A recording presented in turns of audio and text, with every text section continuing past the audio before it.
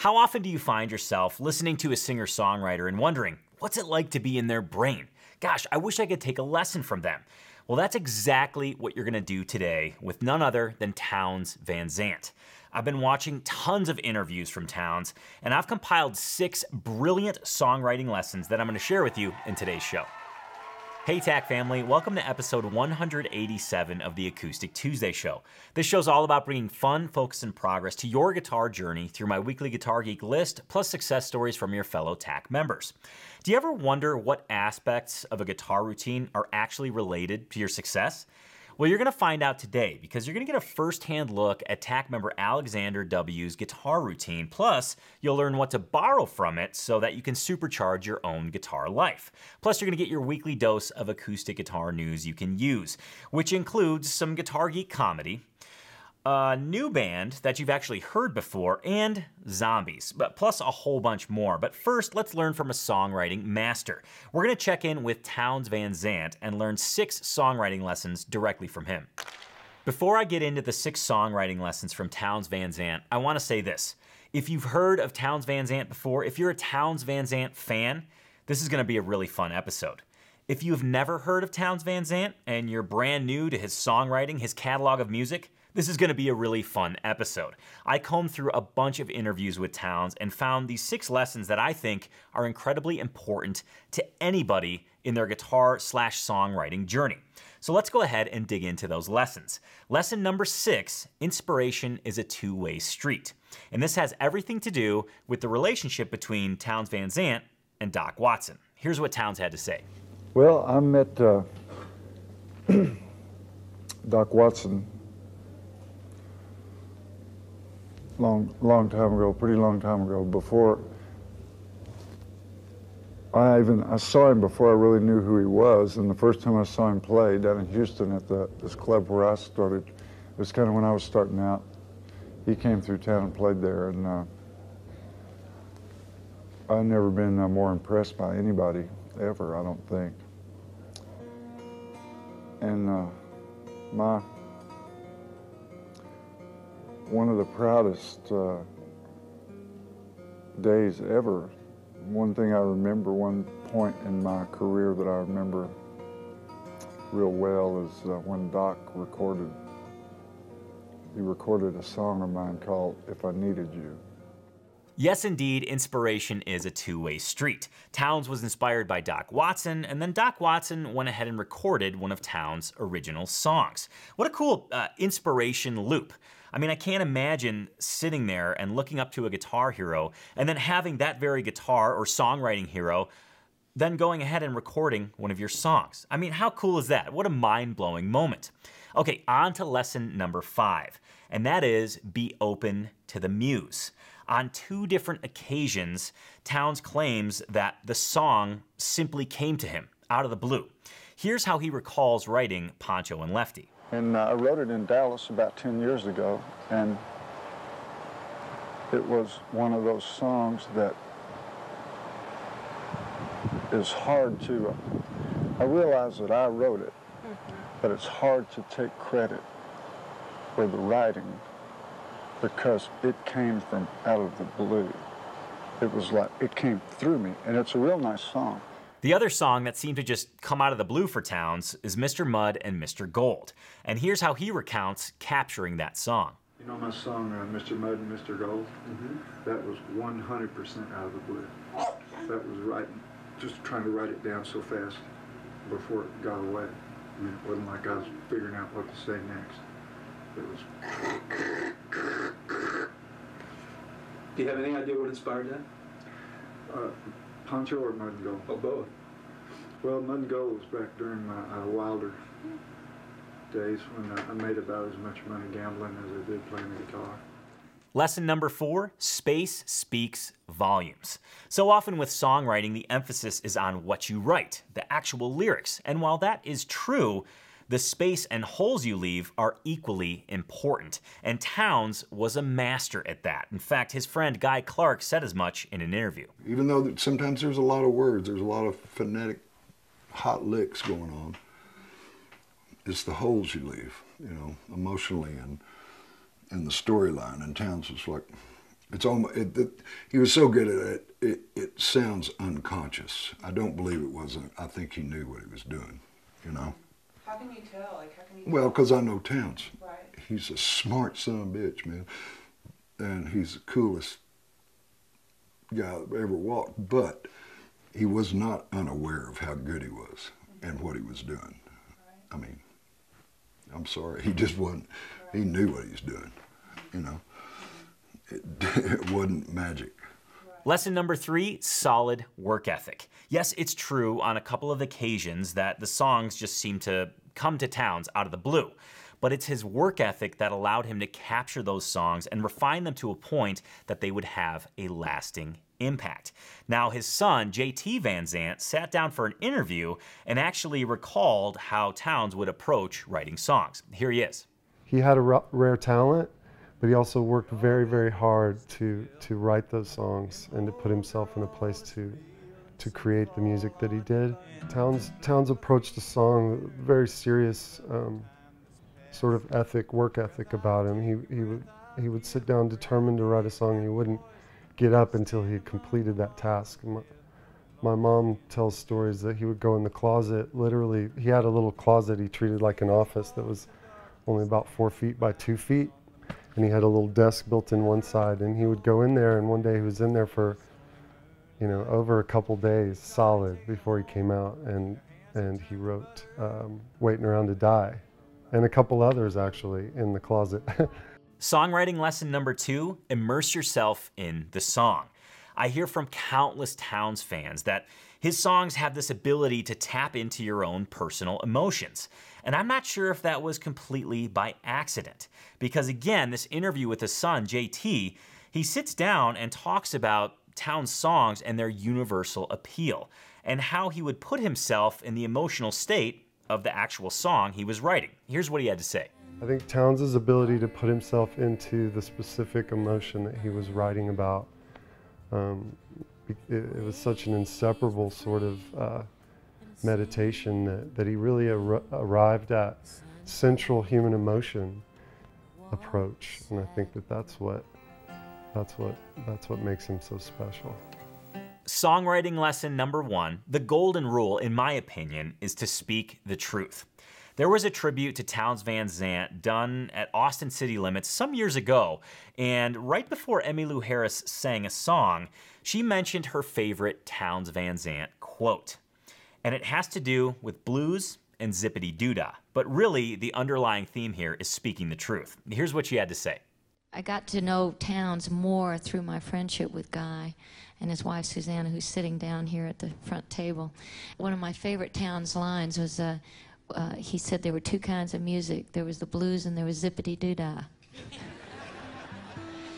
And even when he did a slightly upbeat, happy song, there was still the blues in it. And I guess that's what I loved about his songs, because they always spoke the truth.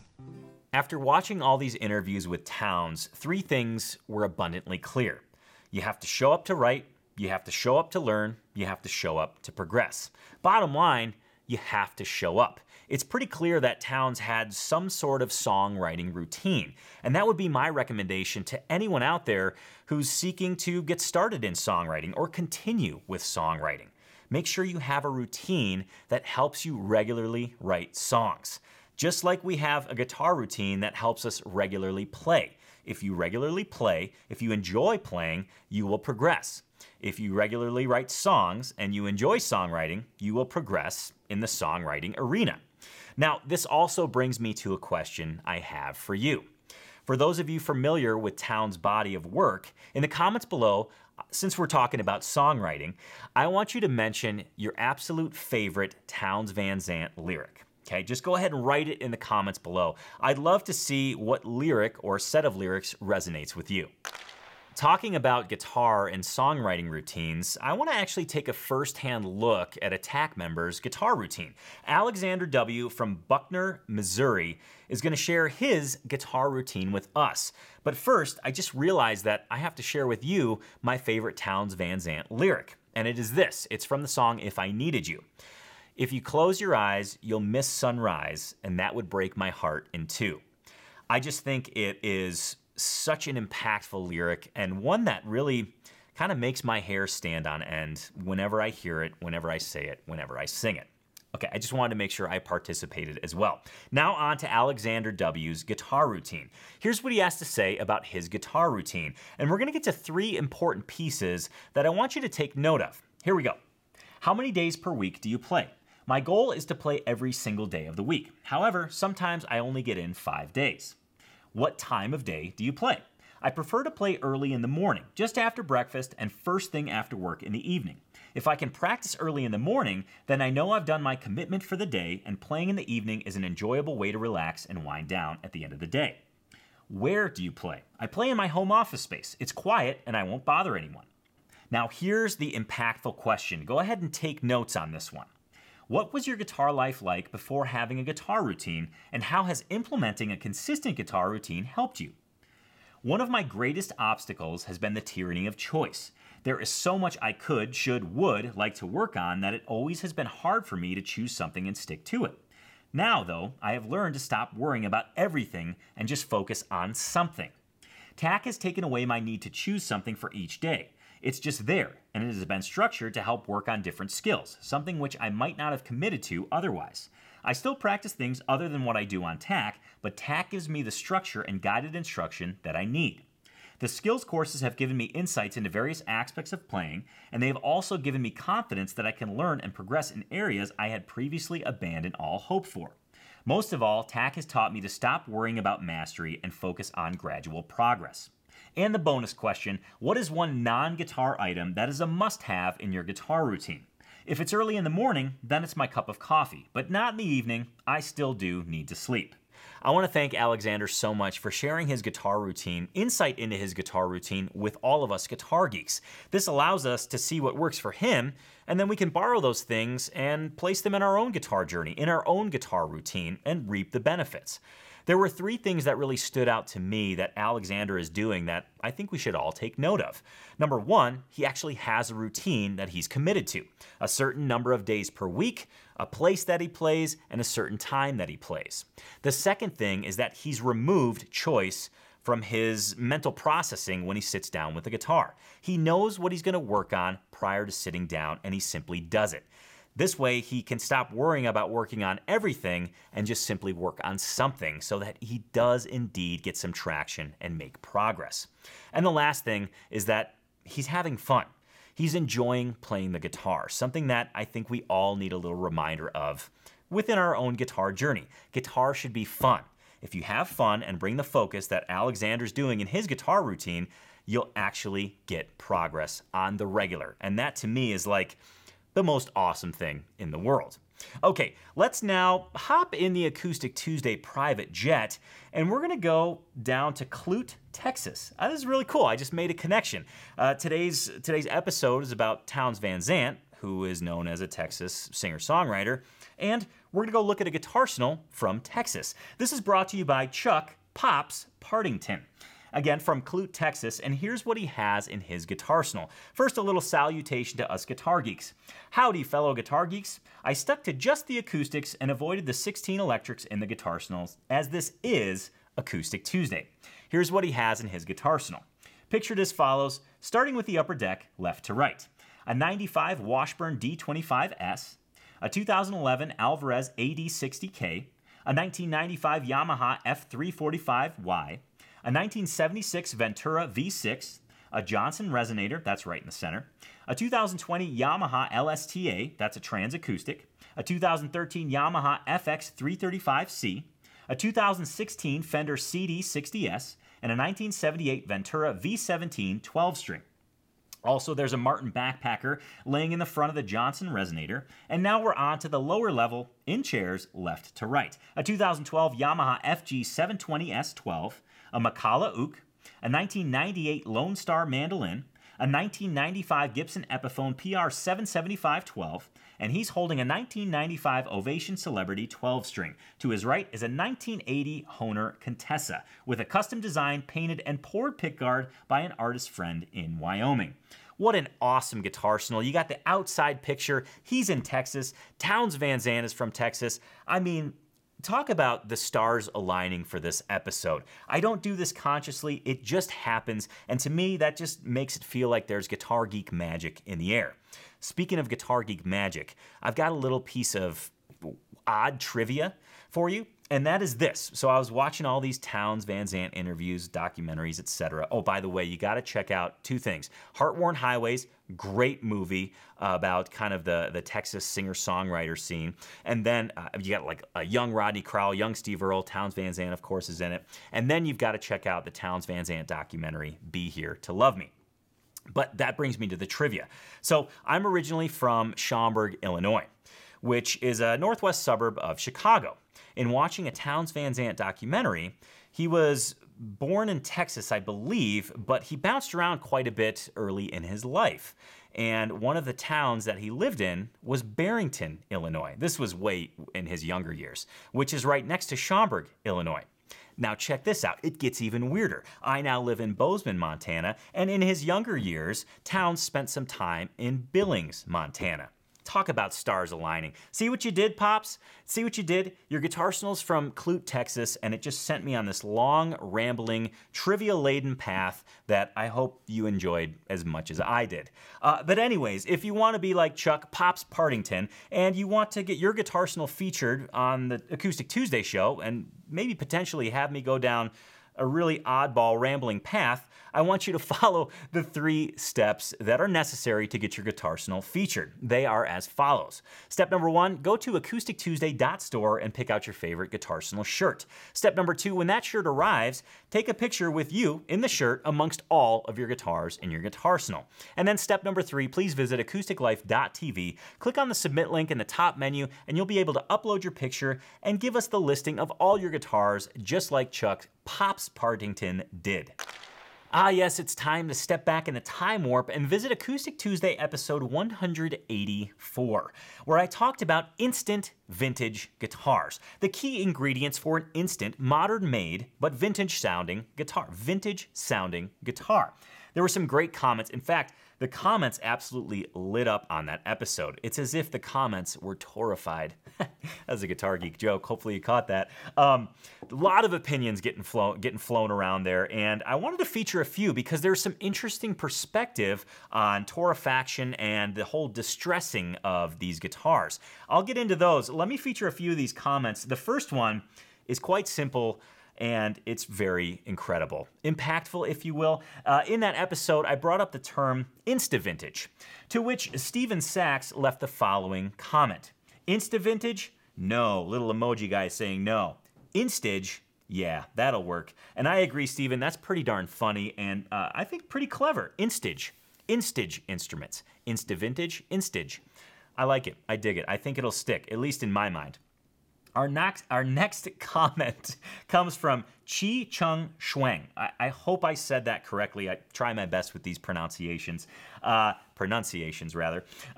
He says this, guitar number 4 has a modern tone to me, referring to the Guess the Tone whole segment on that show. The high end stands out more and it sounds bright. The other 3 are rather close. As to my guess, it's number 3 to be the vintage guitar. I'm waiting for the correct answer. I just can't skip any of the explanations before. Great episode. Well, Chi, I think you have a fantastic ear. You picked out the vintage instrument, and I'm super glad that you enjoyed the episode as well. Our next comment comes from Joe W., and this is a pretty keen observation. He says this, is that a Lost Dog Street Band sticker on your laptop? To which Rasmus Zandavliet replies, looks like it. Cool. Indeed, it is a Lost Dog Street Band sticker. I absolutely love that band. I think the songwriting is top-notch. Benjamin Todd and Ashley are just a great duo together. I saw them here in Bozeman, and it was a treat. They opened up for Charlie Parr, and they're one of my favorite musical entities out there. I think the songwriting, talking about songwriting on today's episode, I think it is very true and very getting in touch with those emotions that the song should conjure up. I didn't really explain that well, but yes, I like the Lost Dog Street Band. Moving on to our next comment from Silver Toy. They say this, torrified wood has always made perfect sense to me. I don't go for the distressed look, though it's obviously very popular and some look amazing, but I can't imagine having to explain that one of the main things that give my guitar its character is fake. Interesting perspective. You know, one of the things about the whole torrefaction and distressing, it really brought out a ton of opinions, as I mentioned before, and there's some really awesome perspectives. For Silvertoy, he's not into the distressing. Torrefaction, yes. Distressing, no. Which brings me to the next comment from Corey Evans. He says this: I'm personally a fan of getting new instruments that look new, and I like to put my own wear and tear on them. I need to play more torrefied tops to have an opinion. And there's so many exciting new models out there that I don't know if I want a Martin/Gibson copy, though I'd like to have a 12-fret Waterloo. And his next bullet point, somehow I guessed right. Number 3 lacked brightness in the top end, but all 4 were so close, and I preferred number 1's tone. Really makes you question if vintage instruments are worth it. Corey, thank you for the comment and the kind of the nicely bulleted list. It really gave some great talking points, and I think the last one is the one I want to highlight. You know, in that episode, I presented 4 different instruments. 3 of them were new, 1 of them was truly vintage. And there was a bit of a guessing game going on in that episode, and it makes you wonder, you know, all the guitars sounded amazing. And if you take away knowing that one is vintage, it makes you really evaluate the tone on a pretty level playing field. Because I think once you know that one is vintage, there's a certain skewedness that happens. And I'm just as guilty of it as the next guitar geek, but really interesting perspective again from Corey there. Our next comment comes from Don Adolfo. He says this: it's also a question of one's own age, I found out. Being above 70 now, I simply no longer have long enough lifetime to play a guitar until it reaches its fullest potential. Thus, starting a bit time advanced makes perfect sense to me. And that's why I just bought a Gibson Historic Southern Jumbo with an aged VTS top. And it simply sounds awesome. Highly recommended. I love this comment, Don. You know, I have to say, this perspective is awesome. Because here he's saying, you know, hey, I'm above 70, and I don't simply have the time to play a guitar in and get the most sound out of it that I can. So I'm opting for torrefaction. I'm opting for a new, old instrument. Awesome perspective. I really appreciate the comment, Don. Thanks for being such an awesome and dedicated guitar geek. Our last comment comes from Jack Derby 22, and he'd like to add 2 ingredients for a new vintage instrument to the list. I only had 3, he's adding 2, and I think they are dead on. Here's what he had to say. I'll add 2 more key ingredients: feel and price. The feel of these pre-aged guitars is like wearing an old pair of blue jeans. Super comfortable, and you don't have to worry about that first ding or scratch. I would love to buy a real pre-war Martin until I see the price tag that comes along with it. Yes, I'm a fan of these pre-distressed guitars if done right, just like I'm a fan of pre-washed blue jeans. I just received my second pre-war guitar company guitar, and they now have a 2-year backlog, so apparently I'm not the only one. That said, I love all guitars, old, beat-up looking, or new and shiny. At the end of the day, tone and feel is what wins my hard-earned cash. Perfectly summarized. I mean, I think feel is huge there, and to throw the price factor in is also huge because, comparatively speaking, golden age vintage Martin guitar is oftentimes well above $100,000 or approaching $100,000, whereas a pre-war guitar is much, much less, and I think the tone is pretty darn similar. So I'm very much in Jack's camp here, and I appreciate the comment. Again, I appreciate the perspective, and since I'm on the appreciation train, I appreciate you for watching, and I appreciate you for leaving comments. Well, by the looks of it, it's time for Coffee Talk. Yes, indeed, also known as acoustic guitar news you can use, and we're going to kick things off today with, well, a funny little item. In fact, there's a couple funny items today, but we're gonna kick things off on a light-hearted note. And this was a post I came across on Instagram. You have to have a look at it. This is what happens. I'm gonna call this guy the guitar cable guy. And here's what it says. When your cable guy drills a hole in the side of your house, into a closet, through a guitar case, and right through your Martin HD28V. I can collectively hear all of us guitar geeks cringe at this, but I also have to follow it up with, what's the likelihood that that happens? I mean, seriously, that just stinks. I've actually been fed this post by numerous accounts, and I believe somebody emailed it to me as well, in total disbelief that that could happen. But what can you say? You know what? I guess you can make lemonade there and maybe put in a pickup. I mean, that's not the place that I would put in a pickup jack, but If you were making lemonade, I guess that's what you can do. Anyways, what an oddball. I wanted to share that with you. Our next piece of news comes from a new band that you've actually heard before, a new band that you're likely already a fan of. Mandolin Orange just changed their name to Watch House. And there's a whole story behind it. I think it's incredible, and I think it deserves our attention, because I know for a fact if you're watching this show, you're likely a Mandolin Orange fan, which makes you now a Watch House fan. And you might be thinking, why the name change? What's the deal? They made a great post, and I want to read that to you right now because it explains some of the inner workings of this name change. Y'all, we have some foundational news to share today. Our band is now called Watch House. It's a new name to carry this music you know as Mandolin Orange into the future. We'd love to tell you a little more about it and share our new video and song, Better Way. Watch House comes from a memory, a place where I spent memorable, secluded, and meditative times as a teenager. During those same years, I learned how music wasn't just something that happened. It's a place. It's gravity. Strawberry Fields was the song that did it. It was an escape, and I began spending all my time there. I wrote song after song and found someone to share it with when I met Emily. This past year has been the first time we've stayed still since we were 21, and the pause gave us the opportunity to sit with ourselves and set intentions. We have long been burdened by the dichotomy between our band name and the music we strive to create. If you've heard the songs, you know they are personal. Now that we can see a future where music will be a shared experience again, we're defining the space we share with you on a stage or in your headphones and making it one that welcomes our creativity and anyone who wants to listen. We are lucky that Mandolin Orange means something to many people and have no intention of leaving behind our older material.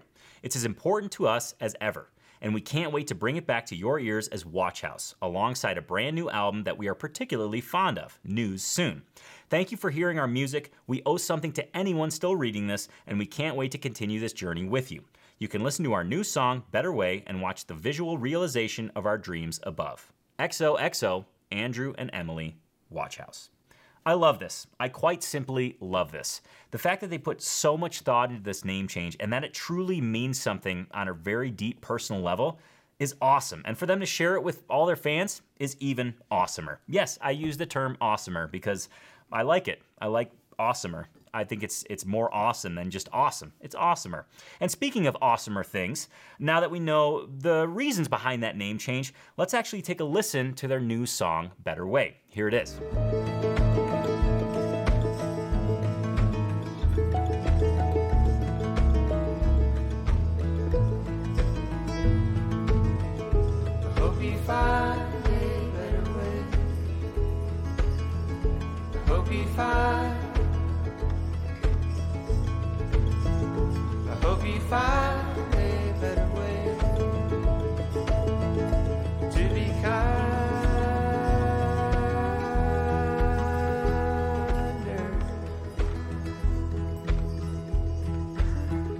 I have a confession. Now, for those of you who have been watching the show for a while, this will come as no surprise. For those new to the show, I'm confessing that I'm a metalhead. I love acoustic music, but down deep, I am a metalhead. I really, truly am. And this next piece of news is something that I just simply had to share because, well, I'm a metalhead, I love guitars, and I love creative inlay. Now, this next post that I found from Mercier Guitars was right up my alley. Yes, it's zombie inlay. Wait, let me add to it, glow-in-the-dark zombie inlay. And I have to read just a little snippet of this post because, well, to me, it just defines how awesome it is. The White Zombie project continues to be one of my favorites. I cut almost all the inlays while on the road in Europe with Lamb of God on the Slayer tour. Great way to pass the downtime and teach some of my road homies about inlays. It checks all the boxes for me. You got zombie inlay. It glows in the dark. Mercier Guitars, I think it's Aaron, I think that's his first name, was on the road with Lamb of God and Slayer. I mean, it's like its own ecosystem, its own metalhead ecosystem. It happens to be on a guitar. I love it. I think it's super creative, and I just wanted to share it with you because I know there are some metalheads out there that watch this show, and I just want you to know you're welcome. I mean, you're welcome to watch the show, and you're welcome for showing you such awesome inlay. Moving on to the next little chunk of news, and this is a funny piece. There's an account I follow on Instagram that's called Meme Grass Revival, and if you like bluegrass, if you like acoustic music, you simply have to follow this account because they create truly funny memes. And this one caught my eye because, I like Stranger Things, I like Billy Strings, and what happens when Stranger Things and Billy Strings combine? Well, you get Billy Bobby Brown's Stranger Strings. I thought this was funny. It's Billy Strings depicted as 11 from Stranger Strings. It's just funny. That's all I gotta say. It's just funny. It's lighthearted. I wanted to share it with you. Our final piece of news comes from Carter Vintage Guitars.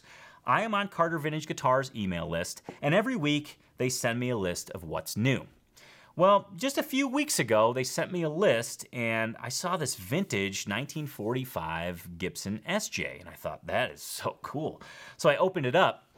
It happened to be Gillian Welch's 1945 Gibson SJ. And I believe the guitar has since sold because I went on the website and I just couldn't find it. I spoke very proper there. I went on the website. I went on Carter Vintage website and I couldn't find it anymore, but I did grab a picture of it and I wanted to read this post because this guitar is packed full of mojo. Here it is. The right guitar on the right day. This fantastic sounding SJ was owned by Grammy-winning singer-songwriter Gillian Welch.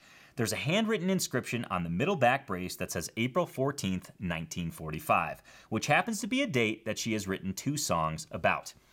It doesn't get much cooler than that, and I thought, you know what a perfect piece of news to end today's show on. We started with a songwriter, we had some songwriting references in the middle of the show, and we bookended this sucker with a songwriter as well. From Townes Van Zandt to Gillian Welch, you know what? It's amazing. In fact, I think Gillian Welch and David Rawlings' cover of White Freightliner Blues, written by Townes Van Zandt, is amazing. The stars keep aligning, and if I keep going today, I might enter into another dimension. So I think on this note, it's a great time to end the Acoustic Tuesday show. I want to thank you so much for watching today. I just lost my voice. Hold on, let me get some more coffee. That'll sure help me speak a little bit clearer. I want to thank you for watching today, and let's take a sneak peek into next week. What are we talking about on next week's Acoustic Tuesday show? Well, next week, we're going to look at luthiers that make better Martin guitars than Martin guitars. Maybe it's the most controversial episode I'll ever do. I don't know. But I want you to tune in. Remember, you can catch Acoustic Tuesday every single Tuesday at 10 a.m. here on YouTube. Again, thank you so much for joining me today. Thank you for being a guitar geek, and thanks for just sharing your time with me. Remember, your guitar progress, your guitar success is directly related to your guitar routine, as we found out from TAC member Alexander today. So please invest the time in your guitar routine and reap the benefits of having fun every single day that you play. Remember, fun and focus equals progress. Thank you again for joining me. Thank you again for joining me today. And I salute you, guitar geeks. Cheers, and I'll see you next Tuesday on the Acoustic Tuesday show. Take care.